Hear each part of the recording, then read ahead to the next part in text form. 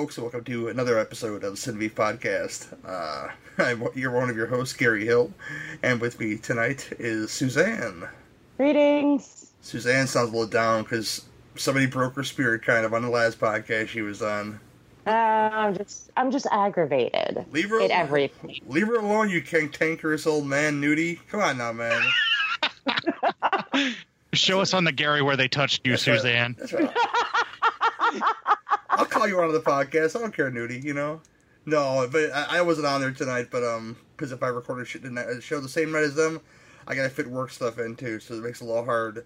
But, speaking of stuff that's a little hard, you know him, you love him, he's your favorite. From Cinema Psyops is Court Psyops. How you doing, sir? Apparently I'm a little hard, so thanks for letting the world know about that. I figured you were. I assumed that all males are at least 40% hard most of the day. Well, we got to keep blood flow going some way, but that also makes me a little lightheaded whenever that happens, so, you know. I don't know what the equal for Kegels is for the penis, but, you know, I try to work mine out sometimes, you know. Leg day, arm day, you know, chest day, penis day. Lift up a brick with your penis day. There you go. A strong pelvic floor is just good for all-around sexual health. I like to think that John Michael Thor could lift I don't even know, maybe do the hammer throw in the Olympics with his penis, maybe? You know. Oh, Christ, now I'm going to be Googling that later, damn it. Oh, God, yeah, that's really sad now. I see the man. Now all I'm going to think about are guys throwing hammers with their dicks. The man bends metal. You're welcome for that image. Yes, indeed. Thank you. The man bends metal on the stage. I can imagine he could do it with his erect penis as well. You know, with his hands, you know, and yeah. Oh, this show's starting off on way the wrong level. Court would be editing most of this out to put in the outtakes, but I'm too lazy for all that. But it either ends up in the outtakes or it hits the floor, depending upon how horrible it is. Yes. And we've said some pretty horrible things with you guesting, but oddly enough, Gary, none of that has ever hit the floor. Not a single horrible thing we've ever said recording with you has hit the floor on the show. Yeah, waste not, want not. You know, in most things, I have a lot of wasted jokes though. Anyway, Court, what you been watching, man? Actually, my wife and I just binged over the holiday weekend because we're recording this the Tuesday after Memorial Day. Jesus Christ. But we just got done binging the first season of Claws, and I'm as shocked as anybody else that I liked that show as much as I did. I've seen billboards for this, and it's got Niecy Nash in it, right? She's in that show? Is that her? Yeah, I think she plays Des. I remember her and love her from Scream Queens, where she was the love object of my man crush, Chad Radwell. Mm-hmm. I love Chad Radwell in ways I wasn't ready to deal with, and my wife still teases me to this day about that. And I loved her in that show, and that was kind of the first time that I was exposed to her as an actress. And I love her in Claws. She is amazing. It's got a lot of strong female characters, and it deals with the Dixie Mafia. It takes place in Florida. Nice. And just, it's fucking crazy, man. Like, it gets really dark really fast, and then it gets silly and weird all at the same time, like where just this weird random happenstance and, you know, sequences of events will take place, and things will either fall into place or just continue to get worse. It reminds me of sort of like a Sopranos style with the mafias going on, but with it being the Dixie Mafia, it's a lot more rednecky. I don't know how else to put it. When I think of the Dixie Mafia, I think of the second season of Justified, where Margot Martindale was the redneck boss of the Dixie Mafia, and she kept feeding folks poisonous moonshine and stuff. Oh, yeah, actually, she was an independent. There was other Dixie Mafia involved in that as well. But, yeah, I got on my wife's nerves all the time when that season was happening because I would constantly be like, wasn't in the bottle. It was already in your glass. I was saying she was so good on that show, though. I think she won an Emmy was amazing. For that role. I think she won the Emmy for that role, if I'm mistaken. But she absolutely should have, yeah. Continue about Claws. What network is that on, by the way? I think it was on TNT. Now, I picked it up on Hulu is where I watched it from. The wife has a subscription for Hulu, so we have minimal commercials on that. Mm-hmm. And that's the first season. You can stream that now on Hulu. That's how I watched it. And I think the second season's getting ready to be released, and I'm already chomping at the bit on that. So it's a Hulu show then? It's a TNT show, but it's on Hulu, like, for streaming for people that are wanting to watch it right now. That's how I got a hold of it. Gotcha. What else? I also just binged my way through Cobra Kai. After hearing your special episode about it, I was sold. And I was going to talk about that because I binged it too. Yeah, I got hooked up with the availability to be able to watch that thanks to a very good friend of mine, not mentioning any names, wink, wink. And my wife and I binged that like over the course of 2 or 3 days, and I am shocked at how good that is. I could not believe that they actually had that much depth, and there's no black and white, good guy, bad guy stuff. It's various levels of just bad choices people make and how they have to live with their regrets. Really cool. It's way better than loved it. Oh no, I binged it Thursday. I pretty much had a long list of things to do, and I'm like, well, I'll watch an episode and then I'll do it. Okay, one more episode. Finally around 9 o'clock, and I've got 2 episodes left. I've decided I better feed myself. So yeah, I binged it in a day. I also watched the Cube movies again. I worked my way to Cube 0. I still think the original Cube is probably the best. And Cube 2 has one of my original man crushes, Geraint Wayne Davies from Forever Night. I used to love that when I was like a kid. Wow. I used to watch it on CBS late at night when I was a kid and I couldn't sleep and everybody else was asleep. I'd sneak downstairs and go watch it. Like Sunday nights. Yeah. With Baywatch nights. Well, I wasn't interested in that, but there is a connection. One of the young stars of one of the films we're going to do was on an episode of Pacific Blue, so there you go. You know. Yeah. I watched those movies in a row, and I'm still kind of working on Cube 0, but that one's really not getting my attention as much. I don't know, the prequel thing is not working for me, and I think it explains too much. Last thing that I've been binging is Dr. Terrible's House of Horrible, which is like a horror spoof thing that what is that guy's name? Oh God, the British dude. Yes, it's Stephen.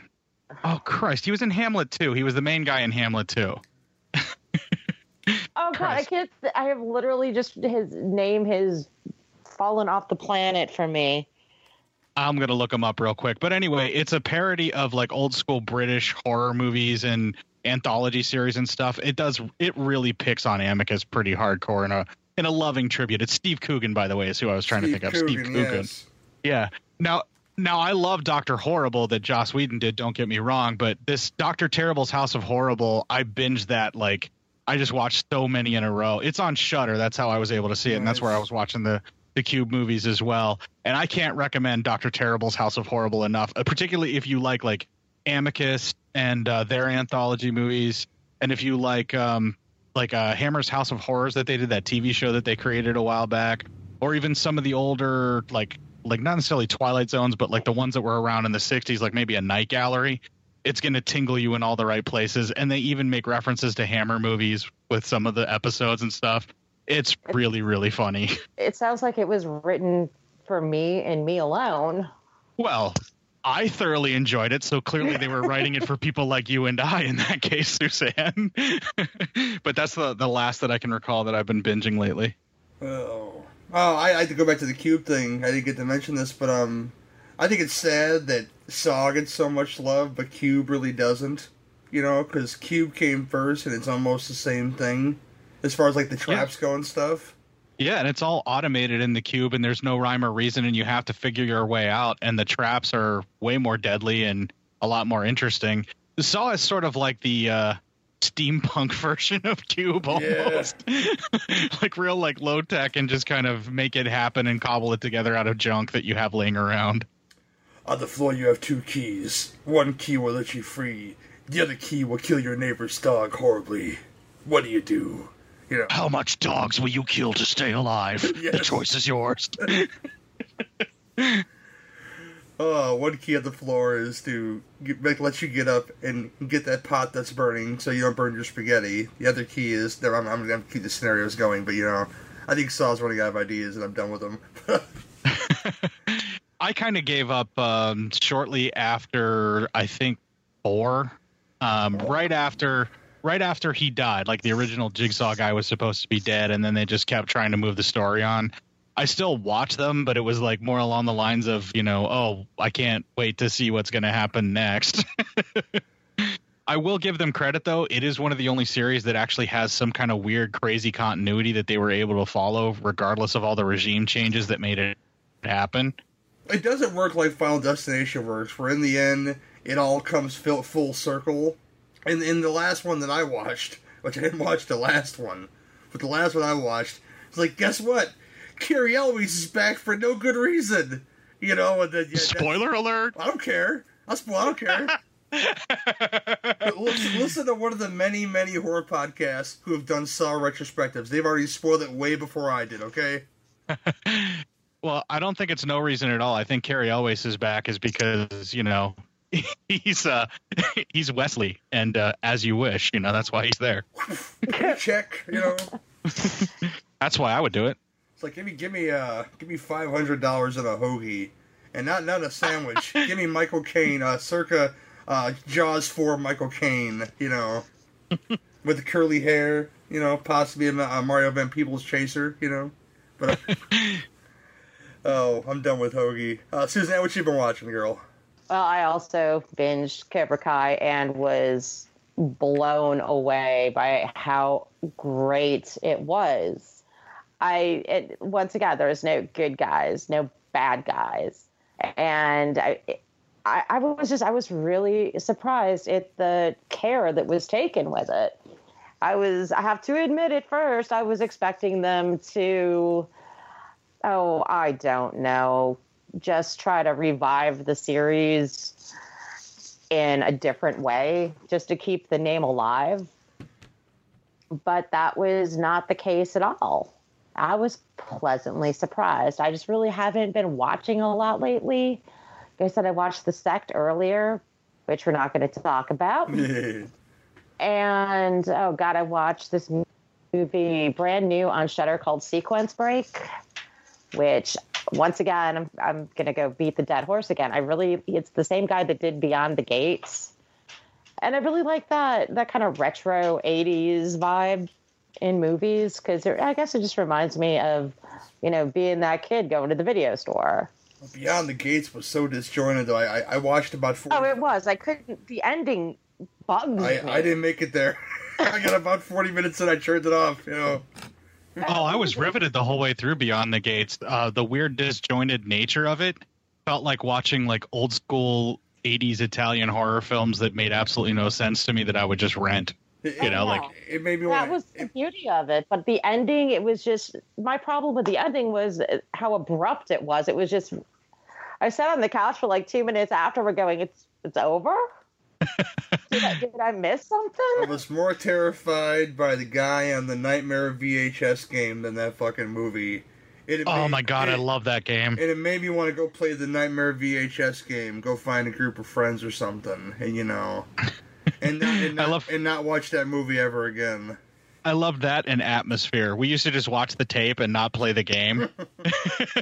And just watch it over and over again and rewind it. I think there was a Clue one, too. A Clue VHS game as well that I owned. I think I owned like 6 or 7 of them. I forget which ones I had, though. I never had any of those. Oh, they were great. I missed out. Damn.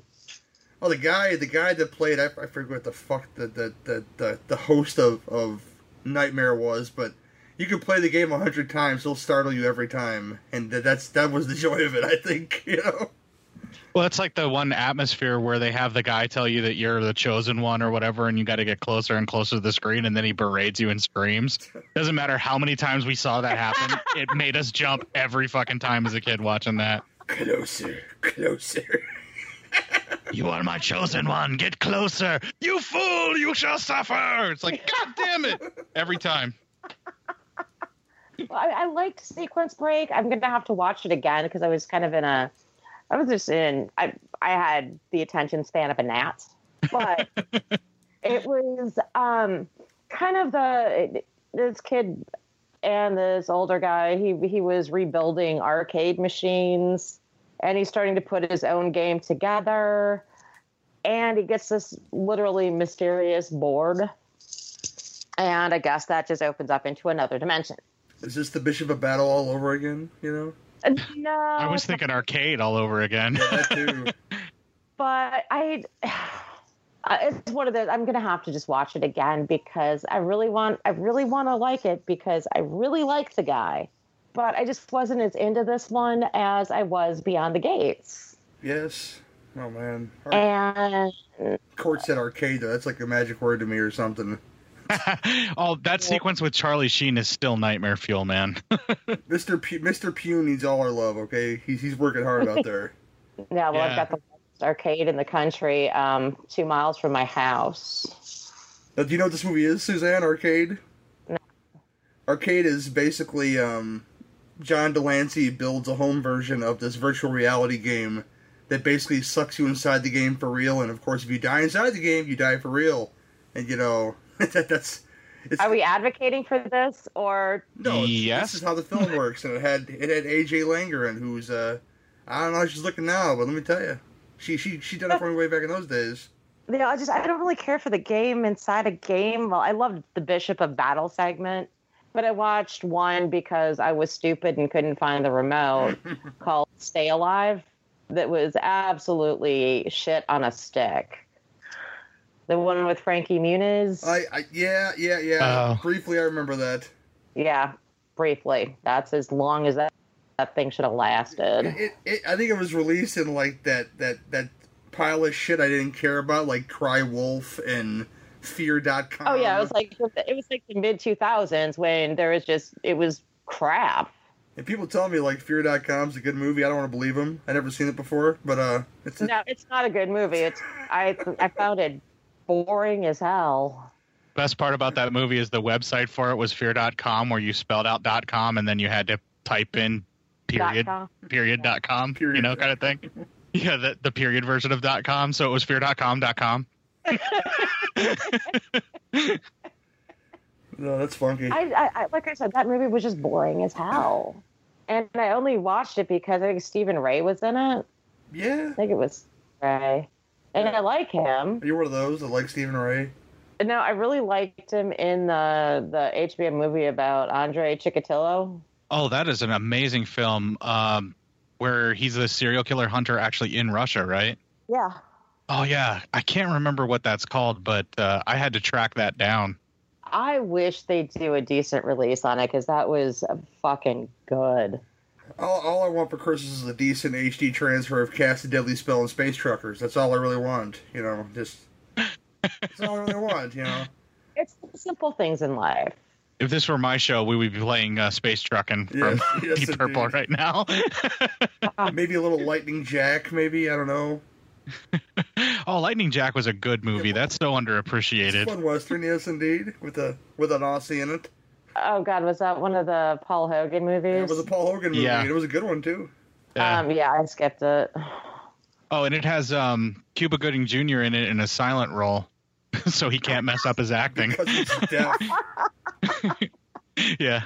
Oh, man. I'm not gonna lie, though. Radio, the movie he's in Radio, it's a trigger film for me, as far as, like, getting the feels going on, you know? The minute you watch Radio, it's Niagara Falls, Frankie. Niagara Falls. As soon as Radio's mother dies, spoilers, Niagara Falls. Niagara Falls. Oh, no. It's a good movie, though. I dig it. Anything else, Sue? A lot of sports. Forged in Fire, Knife or Death. Yeah, that's about it. Go Golden Knights. Fuck you. Fuck them. Fuck you, LeBron, you bastard. You know? Oh, me. Yeah. Fuck the Golden Knights and fuck LeBron. I hate the Golden Knights. Because I like Winnipeg. Now, actually, let's be realistic about this. I like Dustin Byfuglien. I know you do. I know you're and a fan, I wanted to see them move ahead so I could have another 7 games, hopefully, of Dustin Byfuglien. Well, the world hates Winnipeg. Look at Chris Jericho, just all day long. That's the only thing I knew about Winnipeg for a long time, is that Chris Jericho was from Winnipeg, Manitoba, Canada. That's a wrestling thing, and I'm done with it. But Dustin has nothing to do with Winnipeg except that he plays for the Jets. So unfair. Unfair. I know. Life's not fair, though. I'm trying not to be whiny. No, that's okay, though. I watched some decent stuff this week. I was trying to get in the mood to meet John Leguizamo, but unfortunately he canceled Days of the Dead Indy because for acting reasons or something, and he got replaced with Bill Moseley. And I don't know how I feel about that, but whatever. So I watched, because I found out it was the 25th anniversary of it. I watched Super Mario Brothers, and I was excited to watch it, and I was excited watching it. It'll be a show one day, not just to annoy Suzanne, but I think it'd be great to watch that, because I also watched Masters of the Universe, and I didn't watch Street Fighter, but those would be the ones I put together, because Dennis Hopper in Mario Brothers, and Langella in Masters, and Raul Julia in Street Fighter, or, you know what, the movies are the scripts are crap, but you know what, they took the scripts that they had and they fucking owned them. So if you got any hate for these films, I appreciate that, but you're at least 75% wrong, in my opinion. Tim Curry used to wear a pin on his clothing when he would go in to audition for roles or to kind of speak with directors, and the pin would say "Terrific in Turkeys." He's in a few of those. And I think Legend's one of them, because until he shows up, I don't think it's very good. I'm not going to argue that the parts without Tim Curry aren't as good as the parts with Tim Curry, but I've got a special soft spot in my heart for the film Legend. It's like, you ever try to watch Lady Hawk recently? It's a real. Oh yeah, it does not hold up. It's a real snore. It really is. Yeah, it was. It's one of those movies when I first went to the theater with my friends to see it when it came out. I had high hopes, and I think I nodded off in the theater. Oh yeah, I watched that, and I watched Summer of Sam, because I haven't seen it in forever, but it was a film I remember liking very much, and I wasn't disappointed, because I was, because watching it in like 2000 and watching it now are two different experiences, because I have a bigger appreciation for actors now and the stuff they've been in. So I spotted Mike Starr and Ben Gazzara and a young Jennifer Esposito in there, and Adrian Brody had the best mohawk I've ever seen in that movie. Is Adrian Brody's mohawk in that movie? I love his punker character in that, where he's trying to pretend like he's coming over from Britain, even though everybody in the neighborhood knows who the fuck he is. Yeah, exactly. He's great. It still holds up real good. I mean, you got Michael Bertolucci, as Berkowitz, who just plays that role insane, and the little cutaway stuff. I really didn't appreciate. It's a Spike Lee movie. You can take him or leave him. I take about half his catalog and run away with it because I love it so much. I had a conversation with Rosario Dawson about how good 25th Hour was, but it wasn't so preachy. He's like, yeah, because Spike didn't write it. I was like, well, that explains everything, Because he gets kind of preachy with those films sometimes. In 25th Hour, if you haven't seen it before, it's a film about Edward Norton, his last night before he goes to prison. So he wants to go out and have a good time, and Rosario Dawson's in it, and of course all the drama that comes with that. Anna Paquin is a nice little slutty minx in that movie. I forget who else is in that movie, though, is the problem, because I haven't watched it in so long. But I like it quite a bit. It's one of those great, what we're gonna do in one night movies, but it's a drama, which is rare that it works so well. And the Spike Lee movie I'm really partial to is still Crooklyn. Crooklyn's good. Crooklyn's real good. That's kind of like one of my go-to comfort movies. I think of Crooklyn. I think of two things. I think of those kids throwing that cat in the double dutch ropes. Oh, three things. I'm sorry. Snuffy and Right Hand Man. The whole thing with them sniffing glue and then terrorizing the neighborhood. And David Patrick Kelly in the dual role as the TV evangelist for kids, and of course the smelly neighbor playing the fucking organ. Playing It's Not Unusual by Tom Jones, really, and singing very badly, but it's David Patrick Kelly, so you don't care, If you find that you've changed at any time. You kind of sound like Bob Dylan sang it, but it's amazing. You know? Which is singing badly, so you nailed it the first time there. I feel like most folks who do a bad Bob Dylan impression, much like, you know, a bad Sean Connery impression. It doesn't matter how bad your impression of Bob Dylan is, you're going to sound just like him. He's a great songwriter. He just really needs to leave the microphone alone. Oh yeah, when other people redo his songs, I mean, it actually, like, you're like, holy shit, this is a very beautiful song.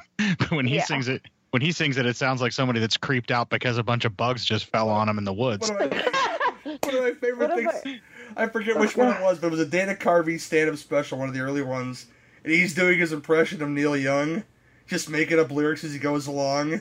Something about, dead dog lying in a ditch, cigarette smoker has an itch, or some shit like that, you know?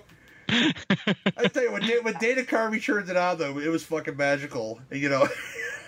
One of my ex-boyfriends used to torment me with this Bob Dylan song. Do you remember, like, maybe grade school and the song Mr. Froggy Went A-Courtin'? Oh, yeah, slightly, yeah.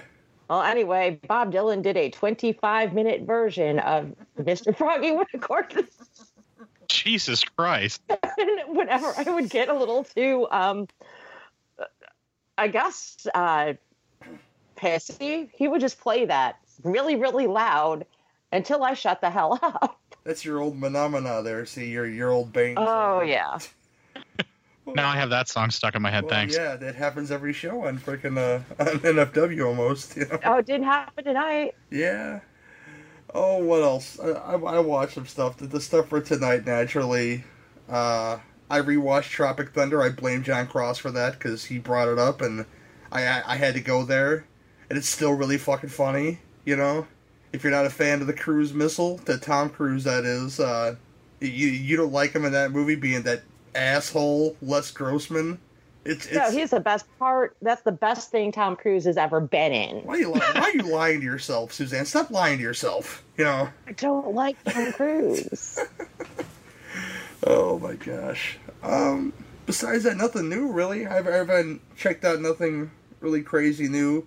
I watched the season finale of The Flash, and that they did this thing where they did the whole Marty, we got to talk to you about your kids thing at the end of where Joe West, who's the Flash's father-in-law, their daughter from the future shows up to help Barry save the day. So they had the whole we're gonna fuck with time again shit for next season. And I was like, again, really? It's kind of like Arrow when they're beating the dead horse with all those flashbacks. They're just beating the dead horse with like let's flaw stuff to change time, and yeah, I'm just twiddling my thumbs waiting for Legends of Tomorrow to come back on again. Like the Flash is really lacking for that. Let's do it all over again, and blah, whatever. I can tell you what I'm not gonna watch though. We'll get into that and our beef, bitches, and mashed potatoes. Okay, who gets the burly beef? I ordered barbecue beef. I think that's mine, but I didn't order fries. Barbecue beef. Mine's the beef deluxe. Okay, who gets the burly beef? I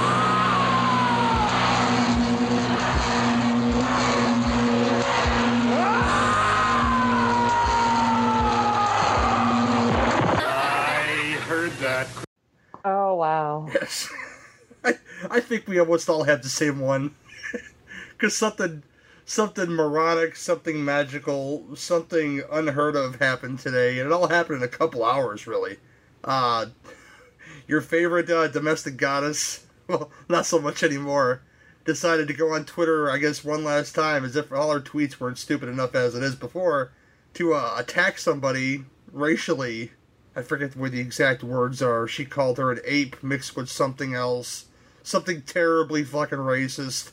She was an aide for the Obama administration, and she got her show canceled because of this, and her shows pulled from all major platforms, networks, Hulu, every fucking thing. She's like the blacklist of blacklisted that you can be. I have a lot of opinions about her. Let's put this, I'm not surprised. I'm not surprised this happened. I just think that, you know, her co-stars, which I don't think they're gonna. If they play this right, they could pull a whole Hogan family thing and just literally kill her off. and have Jackie be the Roseanne and be done with it. Because it's a great ensemble without her. So they can Hogan family that bitch without. Well, she is a cancer, but she doesn't have actual cancer. Okay, so. Oh God, I forgot about the Hogan family, but they totally did that. Now. Oh, she's gonna be. It's gonna be on the news. Wanda Sykes tweeted that because Wanda Sykes, I think, was one of the showrunners. There was a lot. She was. There was a lot of comedy people in there. She tweeted that she will not be back to Roseanne. Well, neither is Roseanne, so there you go. Yeah.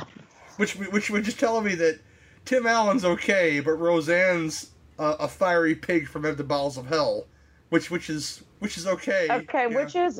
which is worse? Well, her obviously. I mean, they're both equally horrible things. Yeah, but he never came out and said it like she did, though. He never kept if you ever followed her Twitter feed, if you ever see the pictures of her dressed as Hitler baking cookies in the oven.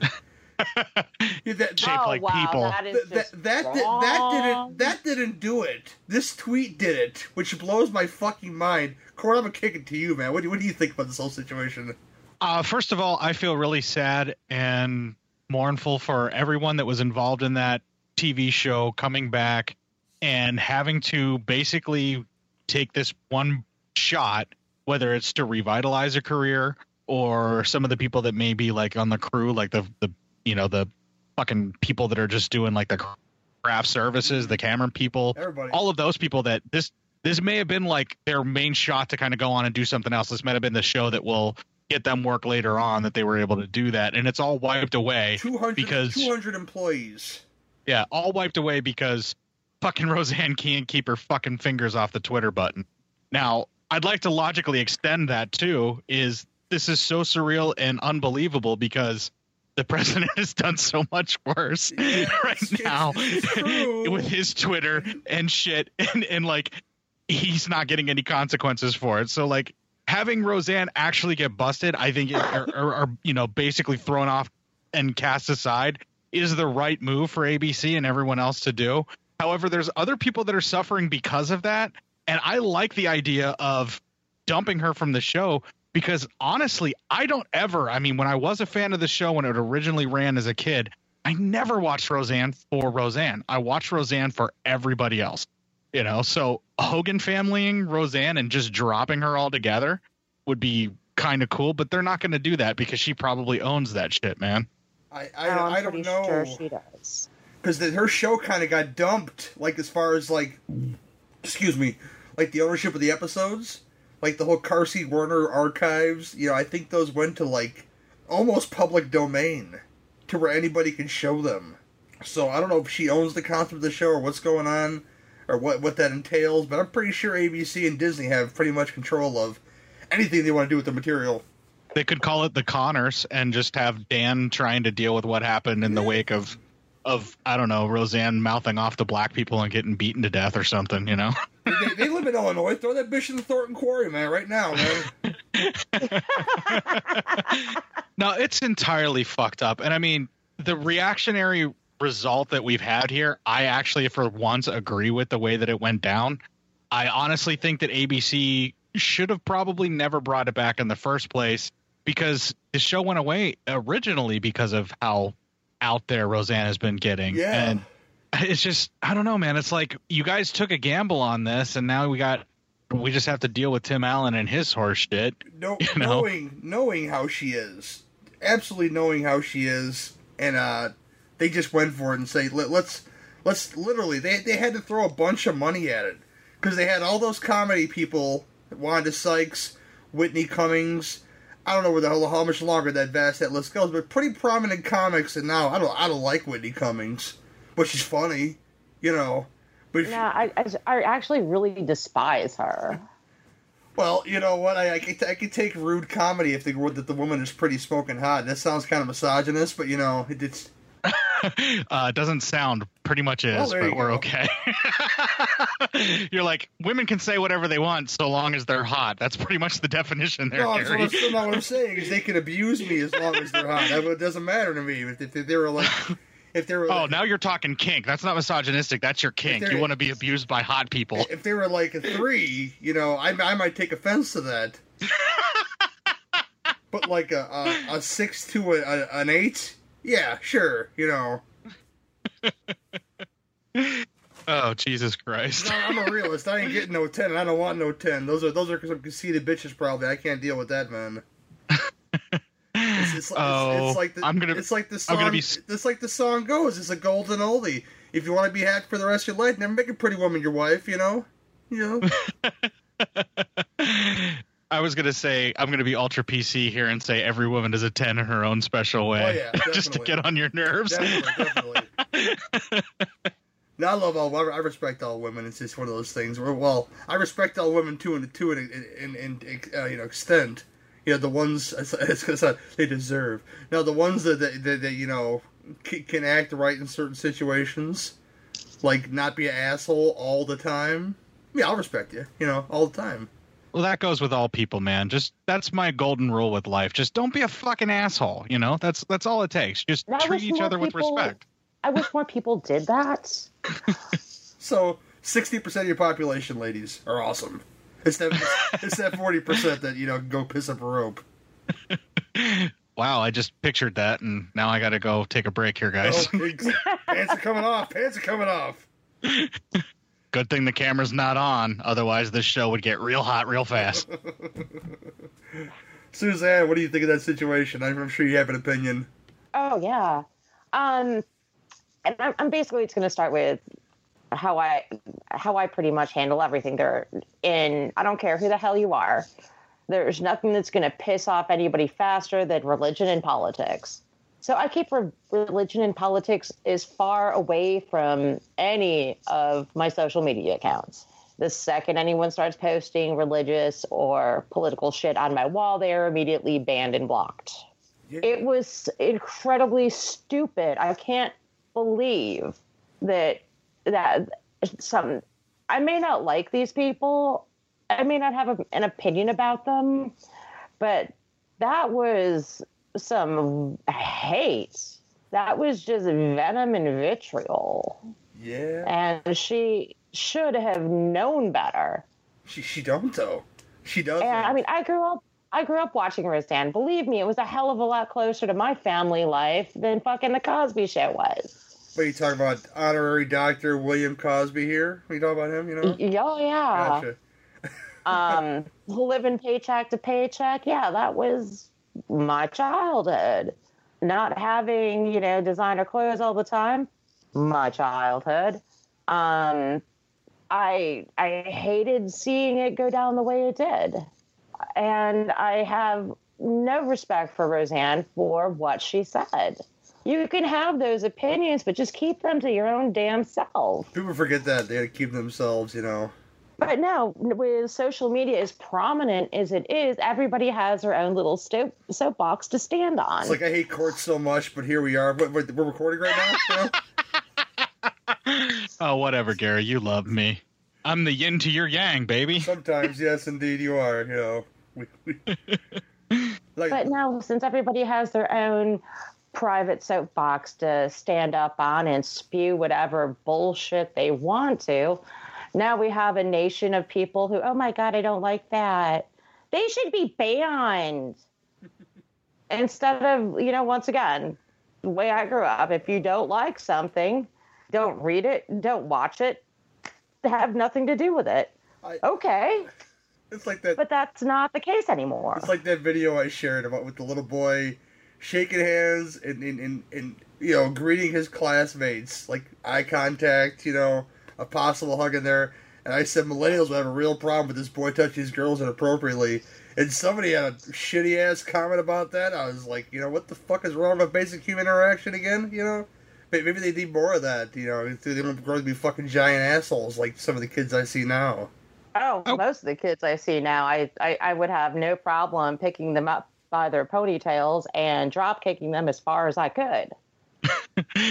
Are you guys about ready to start screaming about how they need to get off your lawn and like shake your fists at them? Holy shit. Oh, There's this old dude that walks his dog, and I literally about every other day have to go run out with a bag and let you pick up after your fucking dog. That's the closest I get to yelling at people about my lawn. Human beings are just shitty regardless of what generation they were born in, man. We can nitpick something that people do regardless. Oh, yeah. When we talk about fertilizer, we can go back to Roseanne again. See what we did there? The Nazi thing? Yeah. Nazis. Court, do you have another beef you like to talk about besides Roseanne? No, I think that's pretty much got me covered. I mean, I've actually had a pretty relaxing couple of weeks here for the most part, so I have not really had too much that I've had to air grievance-wise. So, I mean, other than, all the shit that's currently going on in our nation that we've already kind of just bellyached and shaked our fist at and told it to get off our lawn. Rebel. How about you, Sue? Oh, my God.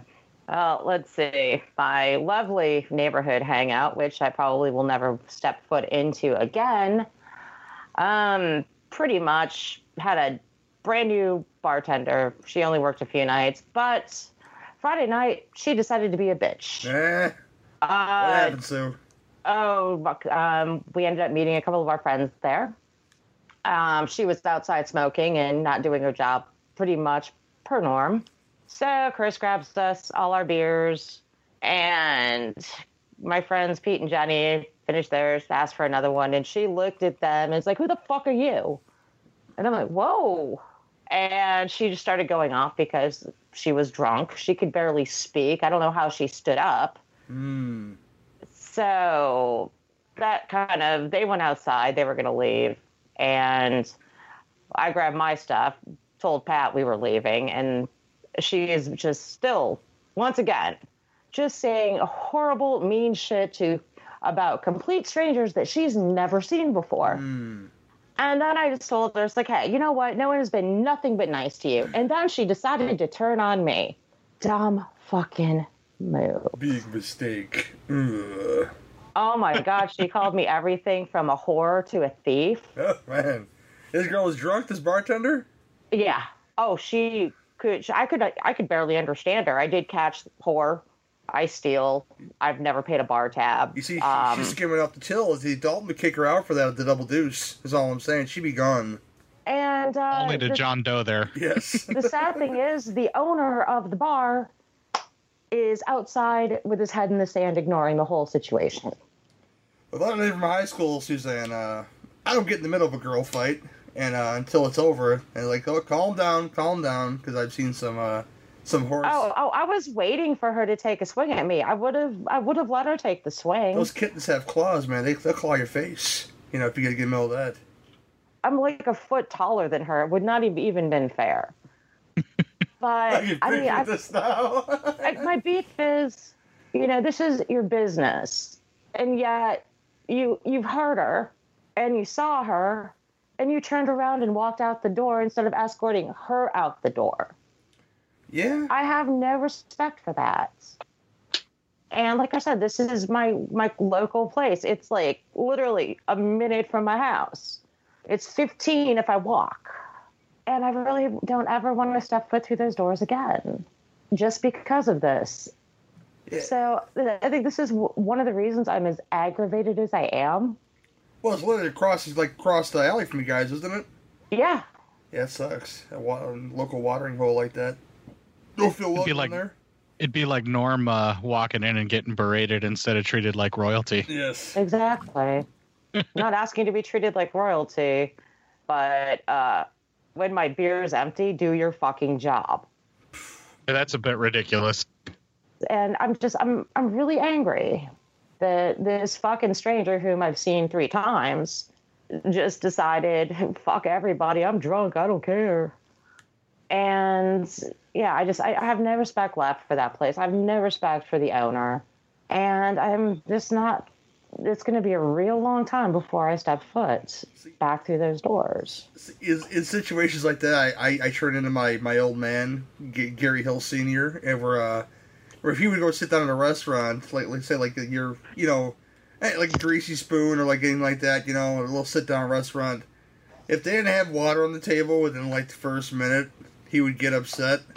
And I do this when I'm especially hangry, but I start turning into my father that way. It's like, you know what, dudes, If somebody doesn't even say anything to me at that point, I start watching the time.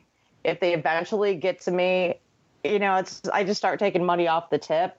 Or after about 10 minutes and I'm completely ignored, I walk out the door. Do you pull a thing? You ever see Third Rock from the Sun? Right, that episode where Dick learns how to tip, so he has like a pile of ones on the table. And he starts picking them up. Yes. Where do you think I got this idea from? It's like one of the best things ever, that thing right there. No, I love the service industry. I was brought up to respect them and to tip well, because I've had like 4 or 5 major family members that have been on wait staffs and managed the restaurants, and I know they work for their tips. We got a person on the show, Jamie, who works for her tips, and I've worked as a waitress. You're in Michigan, a bartender. You're in Michigan at the steakhouse, man. Better tip that girl, man. She'll spit in your food. I swear she will. Like I said, it's just there's no reason for people to behave like that. These girls are spiteful on the Sin Beef podcast. God damn it, And I guess it's everything after that. It's just so glaring now, and it's all I seem to see in anything right now is just mean. I just see meanness in damn near everything anybody says lately. Oh, I apologize if I said something to anger you. Oh no, I'm just a generalization. Oh, I know, I'm fucking with you. I know how to do anything to do, especially. So I'm really glad I'm going on vacation tomorrow, because I just need to shut down and get the fuck out of here for a few days. Yeah, that's good. I'm glad I'm glad you're going to go have a good time. You'll come back and be so mellow, none of us will recognize you. That's probably going to happen. See, vacation for me is everybody else getting the fuck out of the house and me leaving by my own volition. Yeah, that's vacation. That's a vacation for the mind, and that's one of the most valuable vacations sometimes.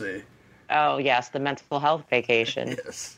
Oh, but tonight this is one of those great ideas for a makeup show. Where every time we need a makeup show, this should be pretty great. We're gonna do 2 canon films that I have never seen before, and probably aren't talked about so much. We've chosen 2 of those tonight, and a series called Straight Out of the Canon. Beef out of the cannon. So I messed up my own shit. Called Beef Out of the Cannon. I messed that up already. With the last NON in parentheses. Clever. Whatever. I'm here. But we're going to do... Be here all night, ladies and gentlemen. Here all night, yeah. Fucking on my own shit. Yes, indeed. Tonight, we're going to do two films in the canon films. Echelon. Some we may like, some maybe may not like so much. First one being Young Warriors from 1983. Starring some great genre actors, but is the film great? We'll talk about that later.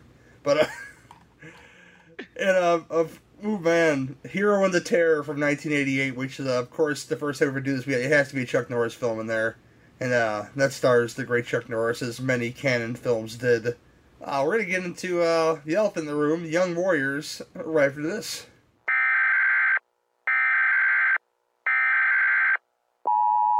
This is a test of the emergency podcasting system.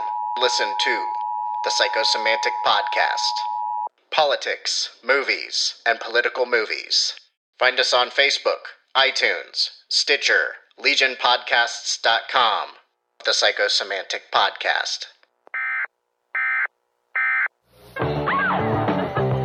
They're just fun-loving American kids, but they're willing to take a stand. Are you implying that things like rape and murder are no longer immoral? The gangs have taken over. Violence rules the streets. The police are powerless.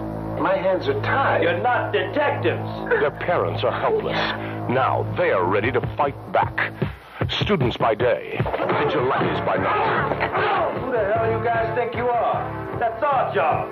They're out to stop injustice. They're the Young Warriors, the ultimate weapon in the fight against crime. Thank you. Stop doing something. What you're doing is illegal. Freeze! The Young Warriors, they're ready for action. The Young Warriors, they're the new law.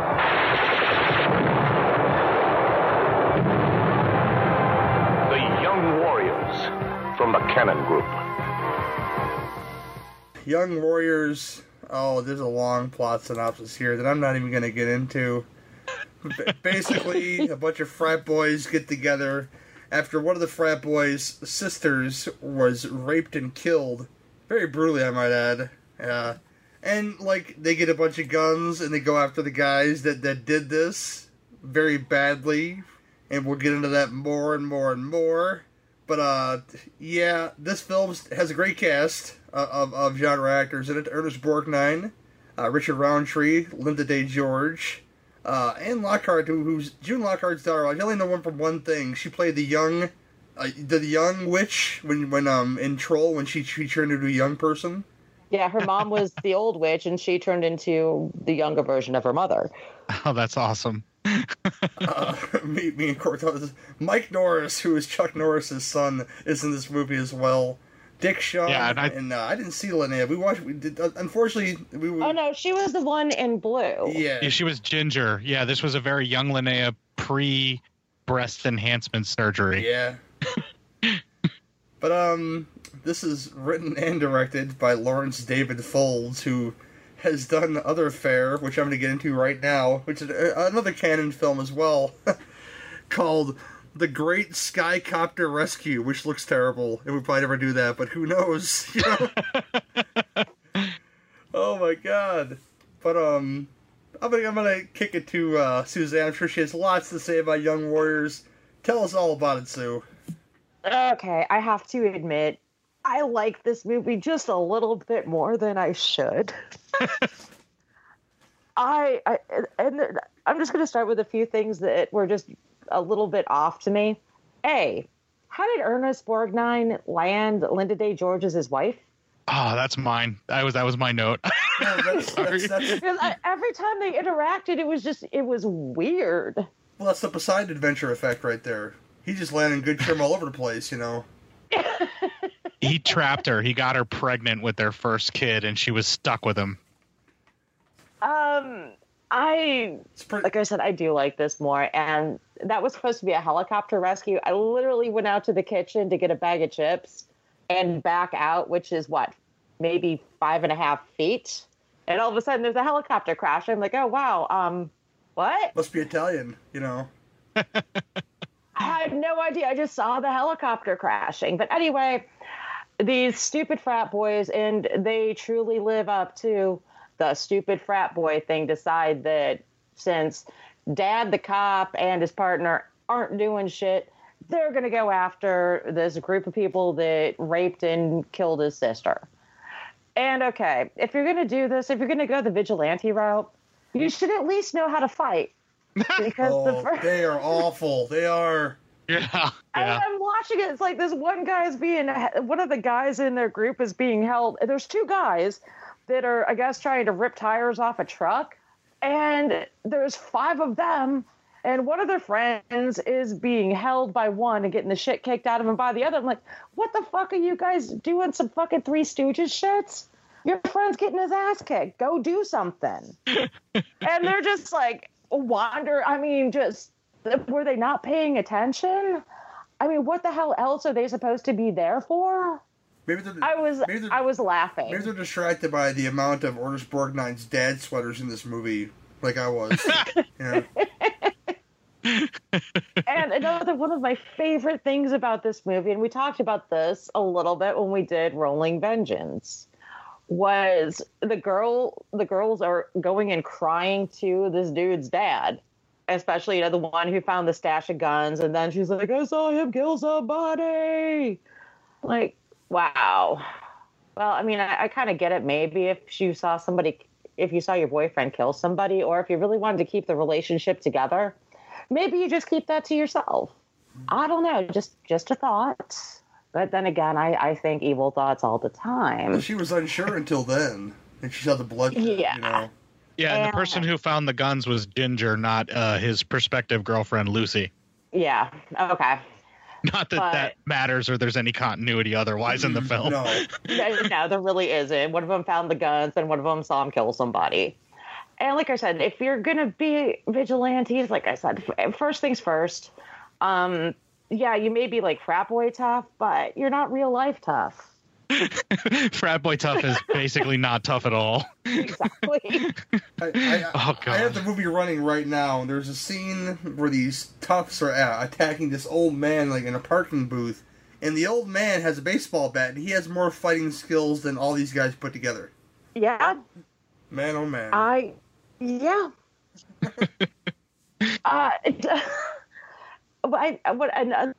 Another thing I liked, at least about the copy that we watched, I don't ever want to see this movie get cleaned up or get a Blu-ray release. No, I'm sorry. The grittiness, the nastiness, it needs to stay as is. You know, a little bit blurry. There's one spot where they needed to adjust the tracking a little bit. Yeah. But it has to stay like this. And I mean, I don't want to dive right into the end, but I'm going to dive right into the end right now because, wow, what an ending. Let's just lay on a box of fucking grenades. Well, you tell me he didn't lay on them. He just dropped it in with the other grenades and kaboom, you know. Yeah, it was, like I said, it was definitely... I appreciated the fact that they were really bad vigilantes. And it was really, you kind of get that their heart is in the wrong place, or their heart's in the right place, but they just don't have the skills or brain power to pull it off. Or the necessary balls. Yeah. And, I can't believe I glossed over Dick Shawn as the sociology professor. And what was up with that weird artwork? That weird visual stuff? They played because I'm watching it. I thought it was a video game he was playing. I don't know. They kept playing the same the same video altered like 4 times during this movie, and you were hoping they were going somewhere with that, but it really didn't go anywhere. I'd imagine that this is like subliminal video to make these kids want to kill each other. I'd imagine that's what it is. I don't know. There's one with a snake in there. I don't know. It's really strange. Yeah, the snake, the angel, the crocodile. Yeah, it was. You could tell it was just a bunch of I picture a couple of guys in a room just getting stoned and going, "Oh my god, but what if we do this? But no, we got to do this. Oh wait, but we have to have a helicopter crash." But no, they've got to go out in a big ball of fire.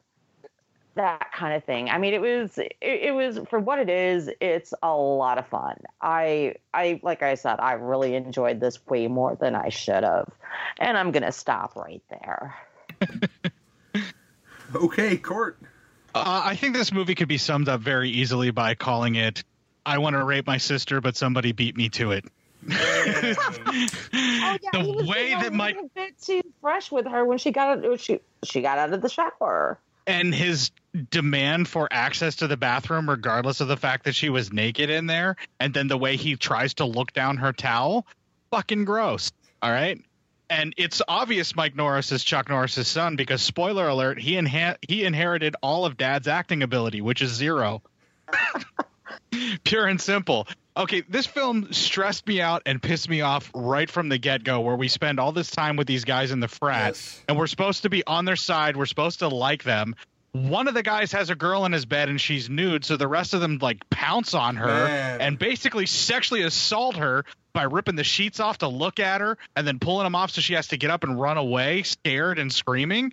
I mean, sure, that might have been funny to somebody in 1983 who was a sociopath, but that was never funny, man. What the fuck? I hated all of these guys right off the bat, and they never won me back over. And Mike Norris's character, Fred, when he starts getting rapey over his own poor sister, I was done with him. The rest of the movie, I'm just enjoying watching these guys fail at every turn and get their asses beat. I was like, wait, am I supposed to root for all the criminals or the vigilantes or oh, there's Linnea Quigley, I'll root for her. That was my brain process. And then the next thought was, Ernest Borgnine, how the fuck did you score Linda Day George? You know? And by the time the movie is over, I just kind of felt cheated and pissed off and hollow inside. And then I'm like, that's Canon Films. This was kind of fun. They just took the stereotypical frat boy thing to the 9th level. But not even stereotypical, the nightmare scenarios that they talk about frat boys and the scene where they make that guy fucking put an olive into a martini using his ass off of an ice block and then force him to drink them like the fucking martini.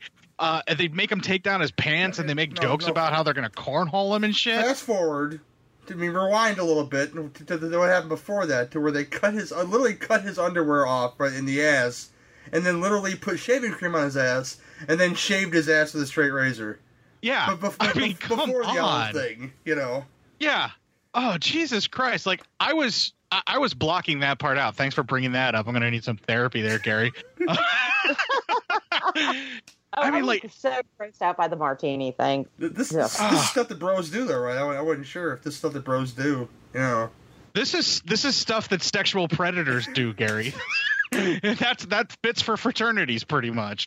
Oh man, everything in this film outraged me to the point where I'm like, if this is supposed to be normal life, I am so glad that this never actually existed. And I mean, they don't actually get restitution. It's like somebody wanted to do a mashup of like a frat party movie like Animal House and Death Wish and failed miserably at every turn when they tried to do it. It's just so bad and so ineptly done. It comes back around to being entertaining and fun to watch, but you don't want to root for the guys that are supposed to be the quote unquote good guys. All you do the entire film is just wait for them to get beat up or shot at or killed in some way, shape, or form. I think like one of them survives, and that's like two of them survives. I thought they all died, man, because there was they all died back at the room, because two of them died at the bar, and the other three were back in the frat house. And one of them got his throat slit before anything else because the gangs of toughs that were the rapists and all the bad guys in the band showed up when they were in the bar, because keep an eye out. Yeah. Yeah, that's the lookout that you want, you know. And then the best part of the movie is when Ernest Borgnine and Richard Roundtree are berating the guys where they're like, you let them know that we're looking for them. You let them on. They're going to hang low now, and you're going to make it even harder for us to do our job. And it's like, yeah, these guys have no tact. Their idea is we'll give you money if you rat your friends out. Mm-hmm. That doesn't really happen very often, you know? Oh, man. And every time they show up, they try to be all tough and everything, and they get ran out of the bar like 2 or 3 different times. They're the worst. Well, you got Shaft, and you got Quentin McHale, you know, who give you the business, and one of them seems serious, the other one not so much, you know. Yeah, it was hard to tell if Richard Roundtree was phoning it in, but Ernest Borgnine, you could totally tell where he's like, I don't want to be in this piece of shit. Where's my children? Come on, we gotta go save the children. Oh. Can't I just drive a taxi in a John Carpenter film instead of this shit? Wait till I tell Eddie, you know. Fast Eddie, yeah. God. Oh. Anything else, Court, right now? No, if I keep going, I'm just going to fucking go off on this. My beef of the week is actually Young Warriors. I've been saving it till now. Oh. Me and Young Warriors and me. It's like Court says, and I mentioned this before we started recording, this is a film that doesn't really know what it wants to be. Because, you know, if you watch the first half an hour of this movie, it's just you hating every character that's involved in this vigilante squad, I guess known as the Young Warriors. They never really say they are, but they have a theme song at the beginning of the movie, so that's something, you know. Well, it was the 80s. They had to have a theme song, even if they didn't earn it. Mm-hmm. Exactly. But they had a cool dog. Yeah, I'll give them that. The dog wore sunglasses and a bandana and a hat. But something that happens in this film that not everybody hates. The humans could die all over the place, but don't shoot the dog in the alley. This dog. And that was wrong. Who brings a poodle to a vigilante fight? Honestly. You could get. Oh, Jesus! The poodle had more fighting skills than they did, and it got Fair shot. Enough. Yeah. Oh, yeah. R.I.P. White dog. That dog was amazing. But the frat boy stuff. The shaving of the ass and the martini thing. The butt martini. The butt martini, that was fucking nasty. And the thing with the pigs was really stupid. You know, you think that... And that's like a prank that's really stupid. You think that, you know, they're having their own party, but the regular people are having their own thing. You think the prank would be them releasing the pigs inside the actual dance. You know, not... amongst their pledges or whatever. I think that was really dumb. But again, assume the position, whatever. Thank you, sir. May I have another? Yes. But these guys are assholes, and unfortunately, you know, the one sister, she gets brutally raped and killed. I mean, it's a very brutal scene. You're gonna capture rape on a film without showing the penetration. Her getting her face smashed into the dirt is pretty. It tells you a lot in that scene, and it was enough. They didn't go set. Oh, when she kept screaming "mommy," that was just heart-wrenching. I don't think this is quite as brutal as Savage Streets was as far as that rape scene, which is actually, this also stars Linnea Quigley, which is another scene that I forgot all about, but then I remembered right away when you guys mentioned who she was in the film, where she goes into their danger room, I guess. You know, yeah. And she finds the bullets, the casings in the bed, and the guy shakes her like she burnt the roast or something and starts screaming in her face, you know, and it's just wrong. It just could have played that a lot more cool, you know, and not did that. If you want to be an inexperienced vigilante squad with guns we don't know how to shoot, because let's face it, everybody, the toughs and them, their raping skills are good, and their misogynist skills are very good, but they can't shoot for dick. They're lucky. They're lucky they killed these teens, these bad guys, and they were really lousy shots too. And but you know, for a film like this, you know, once you got down to, you know, them going to hunt down the baddies, or any baddie really, it was really mediocre. And I think that at an hour and 43 minutes long, it was about 20 minutes too long. They could have cut. they could have cut out some of that stuff that made you hate these supposed heroes. And it would have been a much better movie. Because you really don't like these. You're not rooting for these guys to win. You feel sorry for not one bit. You feel sorry for the sister that got raped and killed, and the parents, but not for the brother, because he's a pig. They're all fucking. And he's an asshole. He goes off on everybody constantly. Like, he's just a fucking decorator where he throws his shit on everybody all the time. Like, in every class, he blows up on people. He blows up on his art teacher, and who the fuck says, and who the fuck teaches art and says art has boundaries? I have literally never heard anyone who is into art try and say that there are boundaries for art. Ever. It's just an excuse to have the guy go off again and be like, no one understands me. It's just me and my gun and my vengeance, and that's all I have left. I mean, the one impression I have to admit I was left with is I think at some point this was a completely different movie. Because I think they were setting up the college kids, the frat boys, to be the bad guys. And then 3/4 of the way through shooting, they decided to change it up. Yeah, these guys, these are the guys that have sex with each other and say they're not gay, you know? Dude, we're just bros. It's just bros, man, you know? We're just touching tips. Okay, when you start shaving another man's ass forcibly with a straight razor and then make him fucking drink a martini with his own ass olive, you've crossed a line. You've crossed the line between good taste and all things that are good, and gone beyond even like straight, gay, or anything like that. You're just a sexual predator, and that's all they are. These are the guys that wear the lace rompers, people. Steer clear of these guys, okay? You know? These are the guys that start running Fortune 500 companies and become CEOs in the future. That's why our country's fucked up. Oh my gosh. Yeah, Young Warriors, I'm going to kick it to Suzanne and ask her anything else she'd like to say about this lovely, misogynistic, misguided film. Hit me. It is quintessential. It's very 80s. It's just got that whole 80s thing. Like I said, do I love the movie? No. Do I like it a little bit more than I should? Yeah. But for me, like I said, it's fun. I don't know if I'll put it on again, but I'm still going to stick with about a 5 on it. Court. I got to give this like a 2.5. I mean, it's barely a movie. It's not really entertaining. I was checking my watch the entire time that I was recording it, and I don't even fucking own a watch. I went looking for a watch just for an excuse. to get away from this fucking movie. I can honestly say I will never watch this again, and I've apologized profusely to my Plex server for having it on there. I'm going to remove it immediately once we're done recording. I'm only giving it 2.5 because it at least had a few moments where I legit laughed out loud, and we had Ernest Borgnine, Richard Roundtree, and Linda Day George. Actually, let's give it 3. It's straight 3. 1 point for each of those actors. Oh, me. It's a 4.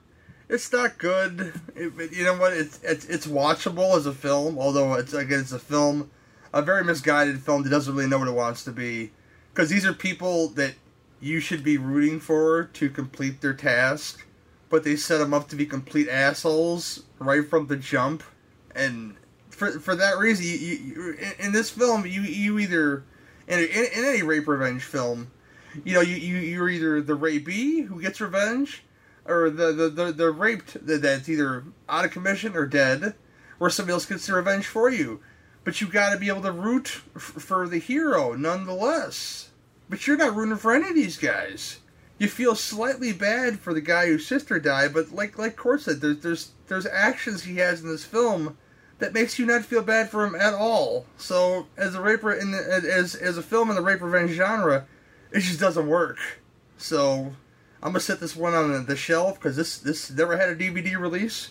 This is a VHS only. I found a copy of it on the dark web because it's not on YouTube. I don't regret it because I love watching like lost movies that aren't really around anymore. You know, like it's good to find them and say, hey, I saw that, but I never need to watch it ever again because there's other films that have done this better, like Vigilante with Robert Forster. Done it better, you know.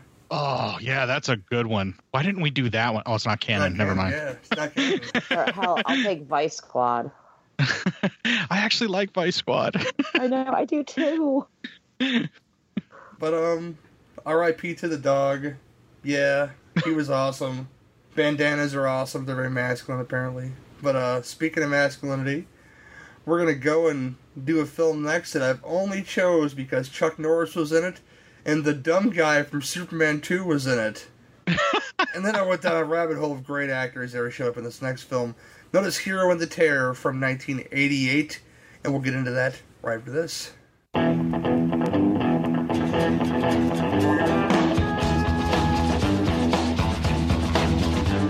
a monster. Got a revved up teenage hand. Teenage monster. California born and bred. Half boy and half man. I'm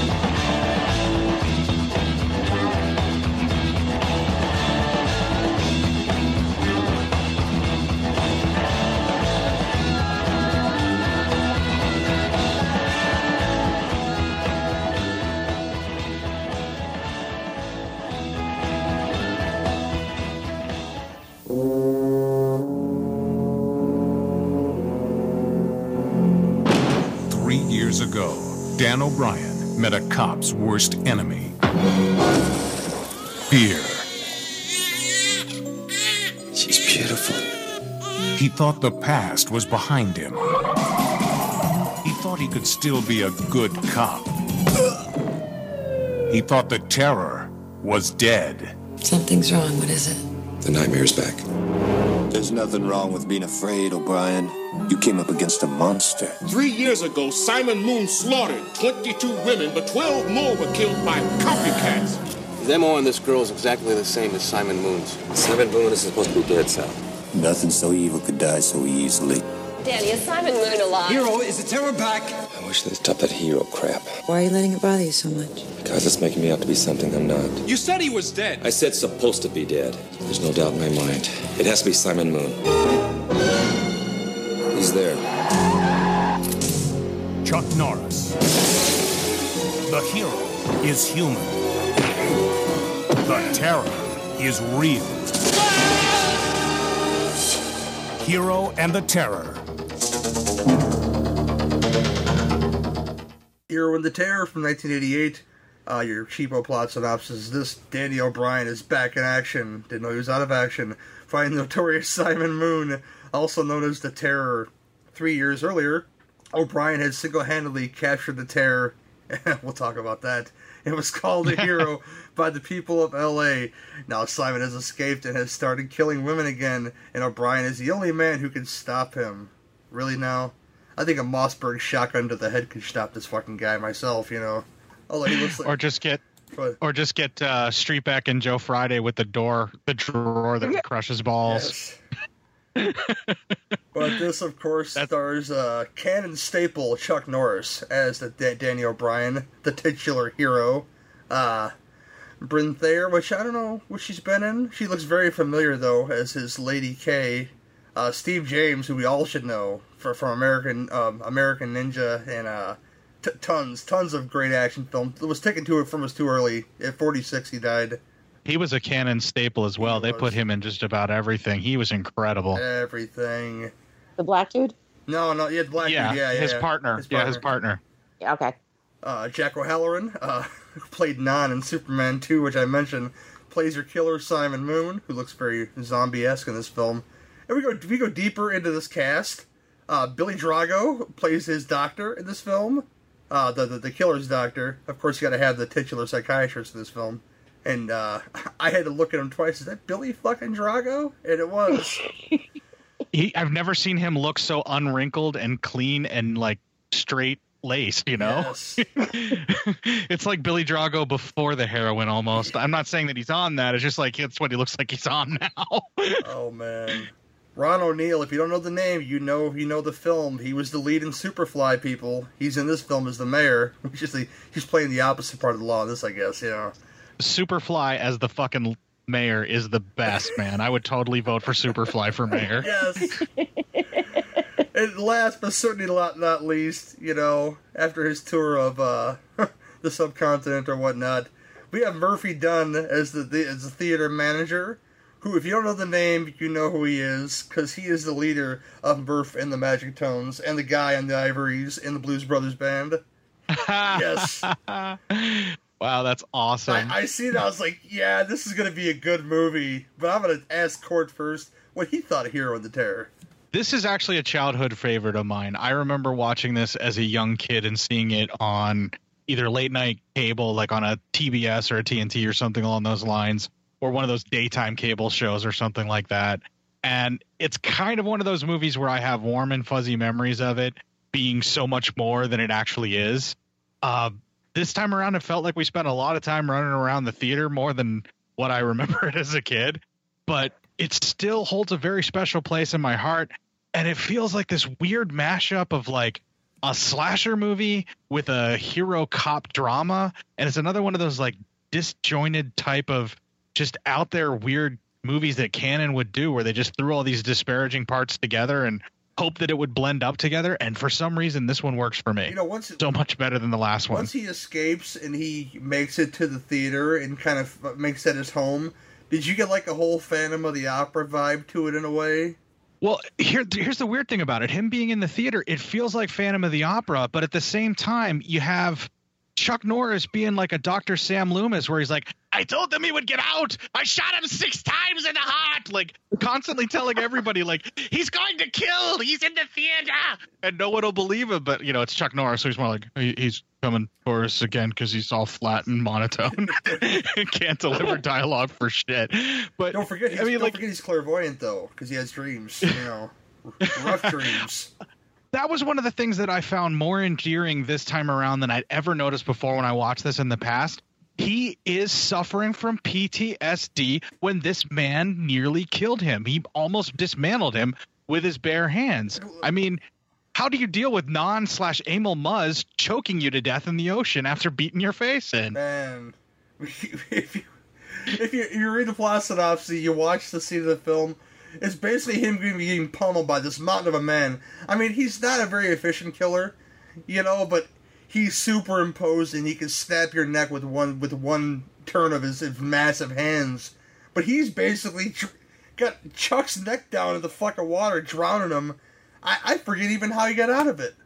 Was it Chuck threw a couple of punches that were timed just perfectly, got him in the nose a few times, got him disoriented because the guy's crazy and he's not fully mentally developed. I think he has like the brain of a child or something like that, and I don't think he's used to someone fighting back. And because he did that, Chuck got loose and then started doing some more of the kicks and stuff like that, and delayed him enough for the other cops to get there. Yeah, didn't he like smack him in the head with the rock too? Yeah, I think that's what he did. He grabbed a rock and hit him. I thought it was punches, but I think you're right. I think he did grab a rock. I mean, the front kicks he pulls off in this film should give your average man a heart attack, okay? It's One of the things that I think is really funny is, like, he just goes barreling into that guy's place. They don't make any mention of having a warrant or anything like that. So anything that they find in his house, null and void for evidence, but yet they somehow get him convicted in an insane asylum. We don't really know how. There's a whole bunch of like little tiny plot holes that popped up on me that have kind of bugged me, where I'm like, wait, there's no warrant, so he's going to get away with all of this. Great fucking police work there, O'Brien. And then like they do a few other things like that too, but I mean, Steve James in this, where he takes off the gun belt and the holster, and he puts his walkie-talkie down and he starts doing laps around the theater. It's like, come on, dude. No cop is going to do that, especially if they think there is a possibility that a killer could be in that building as well. He was like, they talk about how women get put into the fridge where they get killed or whatever to further the plot along for our hero. Well, Steve James's Robinson character is the woman getting put in the fridge in this. Yep. It drives Chuck Norris even further to go after this guy one more time and to do the Sam Loomis. And so we have like a little bit of Halloween. We have a little bit of Phantom of the Opera going on where the guy's haunting the theater. But then it's sort of like a Jack the Ripper kind of thing where he's killing women, but he's doing it with his bare hands. And he's not into like, molesting the corpses sexually. He just keeps them to play with them like dolls. I love that's their excuse. He didn't molest them sexually. It has to be the guy. It has to be the guy, Because no other serial killer in history would snap a woman's neck and then just keep the body. That couldn't happen, especially in L.A. Never. You would never have two in a row. Never. No, never. I mean, it's silly. It's stupid. If you think too hard about it, the whole film falls apart plot-wise. But, Chuck Norris and Bryn Thayer, their relationship is really cool. I like how she's 36 and, like, feeling like she's well past her prime. That really hurt me at 38. I just wanted to, like, do something to make her feel better. I was like, take the cake away, man. Just put out the candles. Like, do something else for this poor woman. She's clearly hormonal as hell because she's pregnant, but still, I felt so horrible for her. And I think the reason that I feel that way about her, because she was on Matlock, which I used to watch a lot as a kid. She was one of the people that worked with him for a while, one of the lawyers or whatever. And I've seen her in other things, and I was kind of familiar with her. So in my brain as a kid, this is the lady from Matlock, and she just ended up with this police officer in L.A. Cool. Suzanne. Okay. Once again, I love Chuck Norris films. Can Chuck act? No, but that roundhouse can act for him. And I swear, he must have some super stretchy jeans to be able to pull that off. Well, he's got those the Chuck Norris action pants, naturally, you know. Yeah, I mean, that's one thing that, I mean, watching these movies later in life, and this is back before stretchy denim. I'm like, wow, and it is tight as they are. How the hell did he not rip anything? Yes, that's what my girl brain, that's what it decided to go to when I was watching this again. He must have bought the same pants that Bill Bixby bought then, see, you know, because when he turned to the Hulk, the pants stayed on, everything else got torn off. Yeah, this one, it is courtside. It's a little bit of everything. It's, you know, like I said, it's definitely got the slasher aspect. But, you know, it's like when he was killing these women, the only thing that popped into my mind was Spider, because he would just like kind of pop down out of nowhere, snap their neck, sometimes take them, sometimes leave them. And yeah, I don't know. I just, like I said, I just went to Spider. Well, that's a good analogy. I think picturing him acting like a spider where he comes crawling down from his nest, that's really cool. And, I mean, the way he kept the bodies, same thing. Yeah, exactly. He's not eating them. It's just, like I said, they're his dolls. Did you just assume he's not a cannibal? Don't assume his taste in people. I know. I mean, I know. Don't assume because they're not. I should not have made that leap. Don't assume because they're not sexually assaulted. They will get sexually assaulted later. Don't assume, you know. But I'm a huge fan of the guy who played his partner. Who I'm sorry, his name it spaces me all the time whenever I see him. It's like, oh my god, I love this dude. And I think I loved him the best in To Live and Die in L.A. Sorry. Because I think he got shot in the dick. One of the best pictures ever is Peter Weller and that girl saying, "I was there when the RoboCop shot that guy in the dick," or whatever that shirt says, you know. But I mean, the Chuck Norris movies, like I said, there's not a whole lot of substance, but damn it, they're just fun to watch. This one is one of the few that I think got a little long at points. And I was thinking one of the other things I was going to bring up was, he's trying to do this nice thing for his girl on her birthday. And honestly, if my husband sent out a cake with all my birthday candles on it, I would kill him on the spot with a knife. I know his heart is in the right place, but yeah, I don't think that. And I actually said that once, like, oh shit, don't do that. The sprinklers will turn on. But so this isn't the best of the Chuck Norris movies. It's certainly not the worst. It's still fun. I think this one's got more horror aspects to it. And I mean, the only other one that even comes close to me is Silent Rage. It'd be a good double feature, actually. Yeah. When I was a kid, I thought that this was a sequel to Silent Rage. I thought it was the same guy. I swear. I mean, it's like I said, it's a fun Chuck Norris movie. He beats some ass. It gets a little drawn out. You've got Superfly as the mayor, and this awesome dude who's been in everything is his partner. And it's a decent flick. I enjoy it. My husband was playing that Who's That Guy game with me, and I'm like, okay, do you remember Superman 2? And he's like, yeah. Remember Captain Zod? Yeah. Do you remember the chick? Yeah. Do you remember the other one? And he's like, yeah, that's him.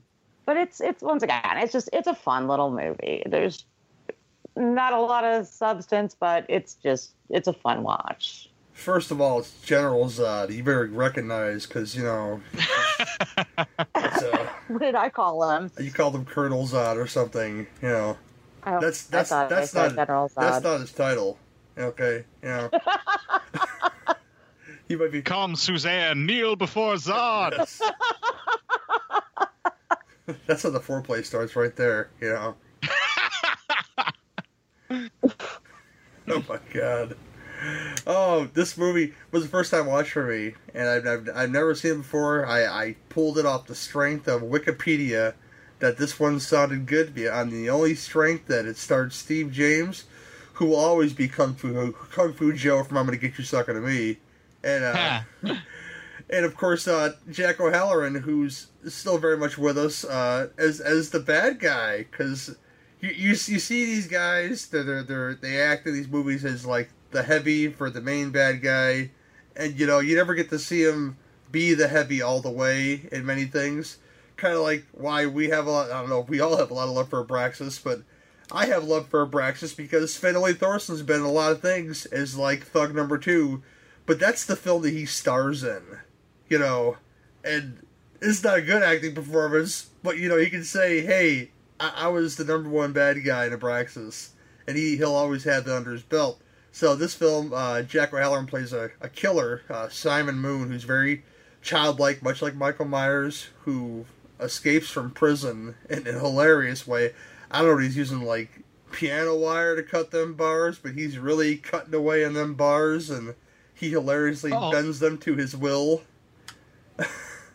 He used, like, a dental floss, and then he mixed, like, the rock polishing powder stuff that's, like, you know, that has that property of, like a gritty sandpaper, and he, like, somehow mixed that up with lip gloss or something like that, or chapstick, like a chapstick stuff to make a paste, and then he stuck that to the threads, and then he used that to, you know, go back and forth and cut through the bars. That would have taken forever, but clearly he was a patient man, and he's been doing it for a while, and no one noticed.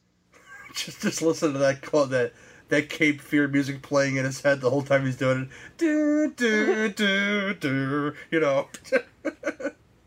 The whole time he's just patiently waiting to get back at fucking Streetback and Joe Friday for hitting his balls in that drawer forever. And then Jack O'Halloran shows up, counselor, you know, and what they did to me there in that prison's are gonna hurt a hell of a lot more than what this is gonna. Man, that bike chain scene, man, that's bad news. Anyway, back to the hero of the terror. You know, Chuck Norris is Chuck Norris. There's a reason why, you know, they put him in a lot of these movies, because he's a star. No matter what the dialogue is, no matter what it is, as long as he can kick that roundhouse, you know, people don't care, you know. And he plays douchey boyfriend real well in this movie, to the point of, oh, the wife's in labor. But to be fair, she does tell him to leave.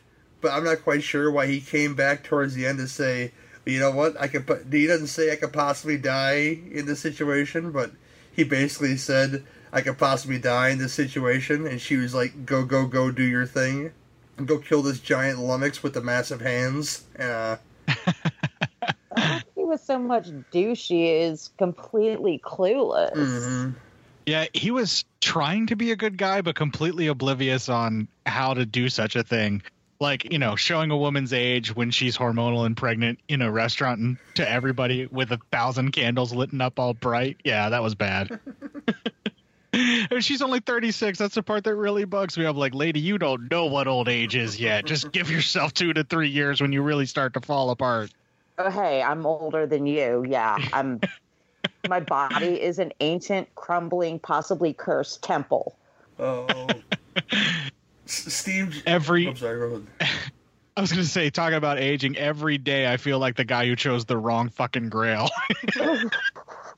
It's clearly a coffee mug that says Jesus on it. You know, right there. Yeah. Steve James, who's like, we mentioned how much he's given to the action genre, is pretty great as the streetwise Robinson. I'm still jealous of his.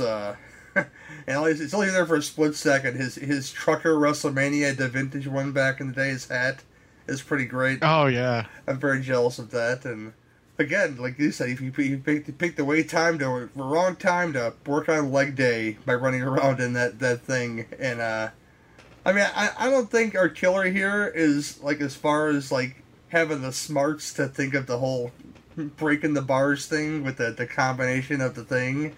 I don't know if that is. Because he's basically like a giant child who you know, is I guess collecting bodies for the winter. There's a thing to where if you watch the film, his first kill comes when he hides in this small space in the women's bathroom, which a man that size, you wouldn't think he'd be getting through to these places, but you know, he's just hiding in there, waiting to kill women. Just killing bitches in the bathroom. You know, this is his thing, you know. That's why I just got that impression of a spider. What, a giant one to kill you in the bathroom? Yeah. Okay. Well, I'm going to have Pat take me to the bathroom for the rest of the night. Yeah, well, if you think about it, bathrooms are like Spider's favorite places, so Suzanne's analogy works perfect for this guy. Ron O'Neal was unusual to see him playing sort of the good guy as the mayor. You know, when my first impression of him was, and I didn't know until I looked it up, was he played the main Cuban general in Red Dawn. The one that, you know, those damn Wolverines, you know, shit like that, you know. I didn't recognize it right away until that, but I watched Red Dawn pretty early. I saw Superfly way later, so that was always the guy that the Wolverines were always outsmarting, and, well, if you've seen Red Dawn, he wins at the end, okay? You know? Spoiler alert. Yeah, indeed. Those Wolverines couldn't shoot for shit either, man.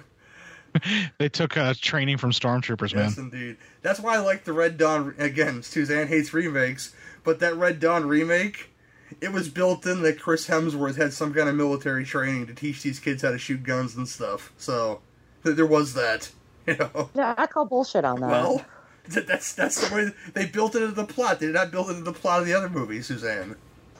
Yeah, well, they grew up with guns and hunting. In the original. Okay, Suzanne, I am reading way too much into this. I need to stop. If you don't stop, Suzanne, I'm going to fart into the microphone, okay?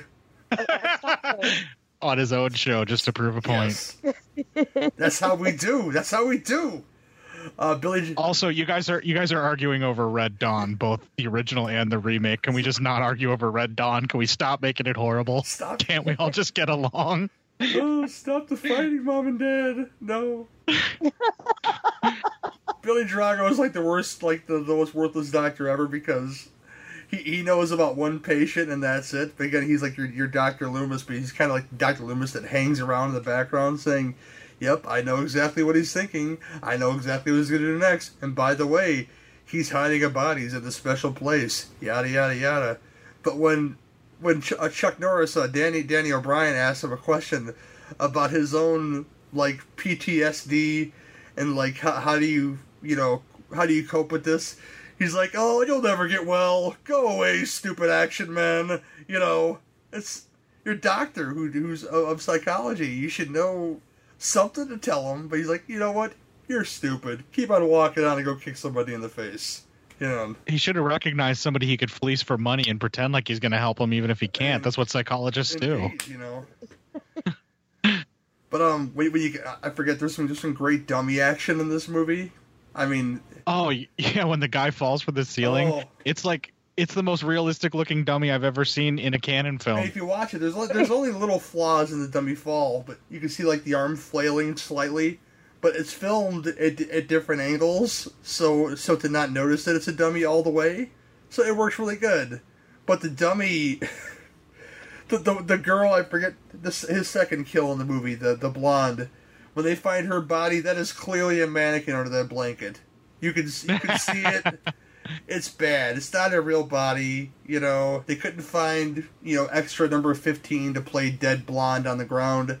It's like they got a dummy. They got Resuscitation Annie. They threw her under that thing and put a wig on her, and that was about it. And it's like, yeah. You could see that. You could see the bend in the elbow like a true actual mannequin would have, where they have their hand on their hip. They didn't even bother to move that in any way, shape, or form. It was just really bad. It was. Yeah, it was pretty obvious. Especially we watched the copy that came from the Blu-ray, and when it's in full HD, you could see everything. And you saw that plain as day.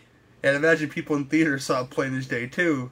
That's not really a sign of the film. It's just the fact that the great dummy work in the killer's fall, which the killer doesn't live to this film, people. Although I would love to see like him hit the grandstand or whatever he fell on. He fell through the end is Chuck Norris giving him a giant front kicker. No, he gives him because just when he runs out of strength because he couldn't quite again he tried to steal his finisher. He tried to snap his neck. It didn't work out. So Chuck Norris gives him like this football takedown tackle thing through a plate glass window, and he falls to his death in the theater. And I kept waiting for the killer to make a fist or something, and to roll credits. Well, that's the part that they failed in the slasher genre. That's where it becomes like this, cop hunting down whatever, or cop on the beat kind of story instead. Because they could have totally done the Halloween thing, where all of a sudden he's there on the seats when Chuck Norris's character of O'Brien looks down, and then the light distracts him from the helicopter and then he looks back and he's gone, and all of a sudden it's do do do do do do do do do do do do do. Well, he had that thing in Silent Rage, which if you watch the two together, this would kind of work. If you want to think this is a sequel to Silent Rage in a way, because the killer, I think in Silent Rage, gets thrown out a well, doesn't he? Yeah. Because he's literally an indestructible being, and like the only way to get rid of him is throw him down this well, and he's still very much alive. So let's say he got out of the well, gained about 250 pounds, and became this lummox Simon Moon, and just continues his killings and here and says but he plays a whole different character. I don't know, weird. Like I said, when I was a kid, because he just gets kicked down the well, I was convinced that Hero and the Terror was a sequel to to Silent Rage. I really was. Like, I was convinced of that when I was a kid. But it's real fun. I mean, they didn't go. One of my favorite things about this film is they didn't go like super creative with the kills. He was just your basic stalker. He didn't have a knife. He used what he had, his fucking giant form, his giant hands to kill these women. Not that I'm rooting for the killer or anything. It sounds like I really am. I'm not a guy who roots for women dying. But he did it very efficiently with the tools that he had, and they didn't try to go too crazy, like, plot-wise. They didn't psycho it up, like give you that tag-on ending. You got very little from Billy Drago, and I appreciated that about, his psyche. That was about all you got. You didn't need to be having giantly explained to you like criminologist about why he is the way he is. I forgot to bring up a scene where he hilariously breaks the head off a carousel horse, Oh, yeah, where he's having a flashback or like this weird vision of him doing that, yeah. It's like, go faster, you fucking horse. What do you mean I'm too big for the ride? Fuck you. Oh, but good time. Hero of the Terror, I recommend it. I think it's a lot of fun. The great folks at Kino Lorber who put out so much great stuff. I think they're higher than Scream Factory and me by now, by the content and the quality they put out. Although Scream Factory is trying to creep back up again with some certain releases that I'm excited for. But Kino is awesome.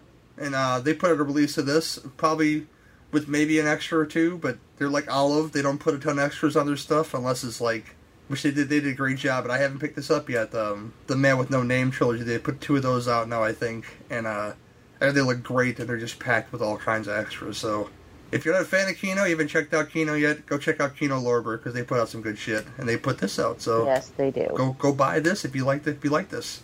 It's available. I'll kick it to Suzanne, and I'll ask her anything else she'd like to say about this film, and what's her rating 1 to 10? It's like I said, it's a Chuck Norris. It's fun. It's like I said, it's got more horror aspects, which is always going to make me rate it just a little higher. You get a great cast, and it's like I said, it's fucking fun, awesome, fun ass movie. I made it 7. Cool. There are better, there are worse, but 7. I'm right there to 7. All right, Court. Nothing about this film should work. Nothing at all. I mean, it's so disparaging, all these different points that are together and just so completely separate. And yet somehow you put it together, you throw it into the blender, and it becomes this smoothie of awesome. It's a shitload of fun to watch. You completely ignore all of the bad things that you may normally nitpick in a film that keeps you bored. It's a slick hour and 30 minutes. I didn't feel bored at this at any point in time. And I watched it directly after watching Young Warriors, so that probably helped a good bit too. And I've got childhood love for it as well. So that's going to raise me just a point above what I normally would rate it. So I'm going to put it right at an 8. Oh, yeah, me. I dug it. Like I said, the first time I ever seen it. I just found out somebody put Firewalker on Blu-ray. That's another canon film that stars Chuck Norris, and that might be done on this show one day. We'll see what happens. But, yeah, good times. Good killer. I love the killer. The simplicity of it. You don't get a lot of simplicity nowadays. Everything has to be over-explained to people. And I said this before on a podcast. I resent Psycho for that last 10 minutes of them just explaining everything about Norman Bates to you and why he is the way he is and blah, blah, blah, blah, blah. I've always resented that. And, it doesn't make me hate the movie, but I love it a little bit less for that. Because I don't think that I really needed all that. But this is a great... I'm sorry. they needed that at the time with Psycho, but I agree. Watching it now, you're like, oh, just get on with it. I agree. But yeah, this one it's a good 7 out of 10. It's not perfect. There's stuff in there that that people may think is not so good. If you're looking for a real thin plot, I think it's a real simple plot that works. With your real simple. The title of the film is called Hero and the Terror. You have the hero, and you have the terror, who's literally brutalizing these women, not sexually molesting these women, brutalizing these women. Because they lay that out 3 or 4 times throughout the course of the movie. So technically, the terror has more respect for women than all the people in Young Warriors. So. Right. with the exception of Ernest Borgnine, who landed a 10 in Linda Day George, and Richard Roundtree because he's fucking Richard Roundtree. Yes. Oh man, he is a sex machine to all the chicks, Yeah, that's about it for this one. But we'll be right back to close out the show.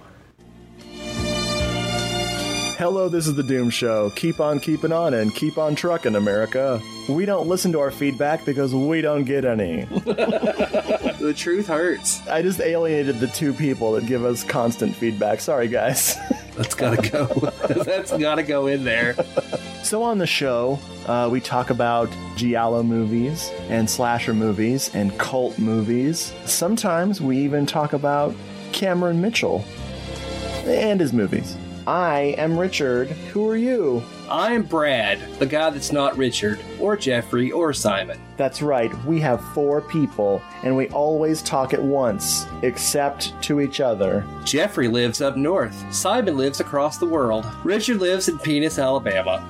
Hello, This is the Doom Show is a proud member of the Legion Podcast Network. Check out the other shows on legionpodcast.com. You can check out more Hello, This is the Doom Show at hellodoomshow.podomatic.com or at doomedmoviethon.com.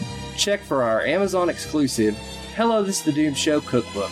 Do you like hot dogs? We got them. Do you like mac and cheese? We got it. Do you like cheddar? We have it. Actually, we don't. No cheddar. Just Colby. Colby Jack. Hello, this is The Doom Show. We never gave up on you because you never gave up on us. Wow.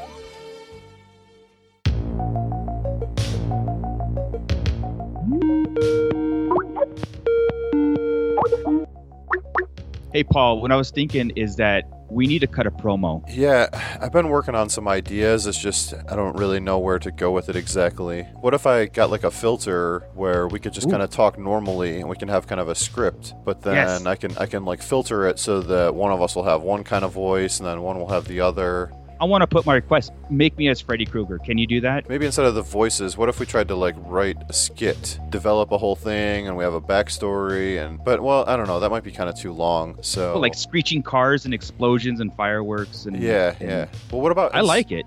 Maybe instead of doing a filter, we could just like reach out to Robert Englund himself, and maybe he can just record a promo for us sometime. Do you think? I mean, we might have to like raise some money. We can do a Kickstarter, and we could just throw it out to like Robert Englund and just all kinds of actors, and I think people will do that. I think. Sure, why not? Well, you know what? I don't know. Maybe we're overthinking this whole thing. How about if we just tell people where to find us? I like that. You can find us at Who Will Survive on iTunes, Stitcher, on the Legion Podcast Network, and on the Raw Live and Unedited Podcasting Network. Also on Facebook and Instagram under the same name. Oh, wait. Can we do it underwater with piranhas killing me? That would kind of be brutal. And if that doesn't work, then you can do the regular promo. All right. Well, just get in the water and I'll go get some fish. All right, cool.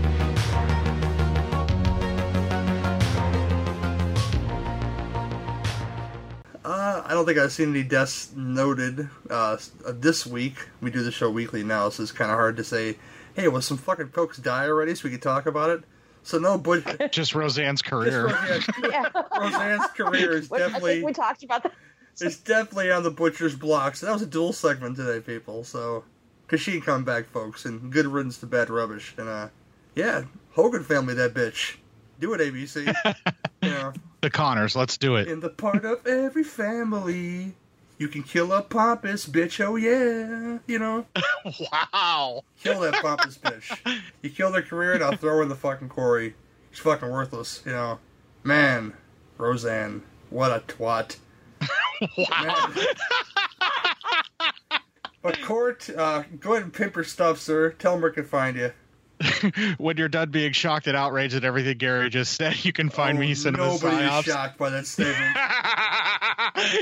It is legionpodcast.com/cinema-psyops for the website. I'm on the Googles. I'm on the Twitters. I'm on the Apple Podcasts. All you got to do is just search for Cinema Psyops, and you're going to find it somewhere that you can use for your podcatcher. Also do the Obsessive Cinema Discourse. That's kind of a quarterly, kind of a monthly show. Really just whenever we can get it out, because it's 3 guys in 3 opposite spots across the globe trying to make timing work out to record. That's scheduling for your ass, man, right there. Yeah, usually we have to do it like late night for one guy, early evening for the other, and then too early in the morning for the third, and that's just how it works out. We actually have one that's in the can right now. It's my responsibility to edit. Hopefully by the time this comes out, maybe I'll get my shit together and I'll have it done, and it was my pick. And I'm just going to say we did it on your show as well. It's Sugar Hill this time around. Yeah. Nice. Suzanne. You can find me on the NFW podcast. And yeah, that's pretty much about it. Fly01 on Twitter. I'm also on the Book of Face. Follow the Bloody Ballerina. Oh my gosh. Yeah, this show and the Two Drink Minimum commentaries, we ever recorded one about a month or so. It's my fault for trying to get these out like weekly and then not being able to schedule much else because of, summer and work and anxiety issues, whatever. But we'll get some more of those out for you guys. I have a Ticks episode that's already in the can, so maybe I'll get that out the same day I get this one out. Yeah, lots of stuff to do for that. I have a folder full of movies that we can do for that show, so I'm waiting to get something scheduled for that, so I haven't forgotten about you guys for that. Nudie and Willis and Jake the Snake and Suzanne respectively. But yeah, Twitter at GW, Twitter at CineBeefCast. Go follow Legion as well on Twitter and on Instagram and on Facebook as well. Come join the CineBeef group. Come join all the Legion groups. Court has one too. And NFW has one too. Go check out all those groups. You can find most podcast information as it is announced and then rescheduled, and then that's the biggest bitch about this podcasting thing, guys. If you're new at this, scheduling is a cruel mistress. I mean, this was the last minute show. They're like, hey, Court, you want to watch these 2 films and do a show with us tomorrow? He said, yeah, sure. It lines up with my schedule. I said, all right. All right. I said that, and I owe you one. Oh, you never owe me nothing, man. It's all good. Whatever. You helped me disappear a dead hooker, man. I owe you a couple. Man. That's that 1022, man, No, sir. A 1022 is disappearing a dead hooker from Ben Affleck's trailer. Man. Yeah, it's better for this one. Next one, I don't know what's coming up next. I have stuff scheduled for next month. We're supposed to have that makeup show with Maddie and Andrew from Friday the 13th, so that'll probably happen next month. I have a guest lined up for a particular show that month, guests for a show that I do not want to announce until it happens, because I've learned not to overextend my reach with that kind of stuff, Some folks schedule stuff like months and months and months in advance. I'm not that savvy. I say, you know what? You want to do it there this time? Let's do it. And then we do it. And then, it's good to have friends that'll deal with my flightiness. So, there's that. But that's about it for this one. And always remember, at the CineBeef Podcast, if you got beef, we've got the grinder. See you next time.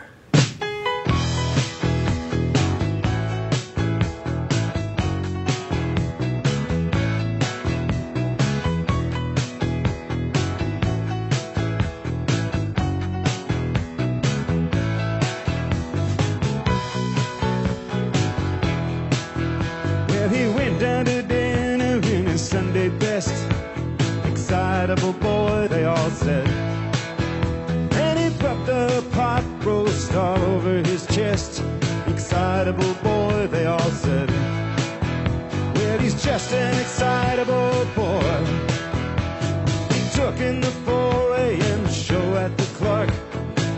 excitable boy, they all said. And he bit the usherette's leg in the dark. Excitable boy, they all said. Well, he's just an excitable boy.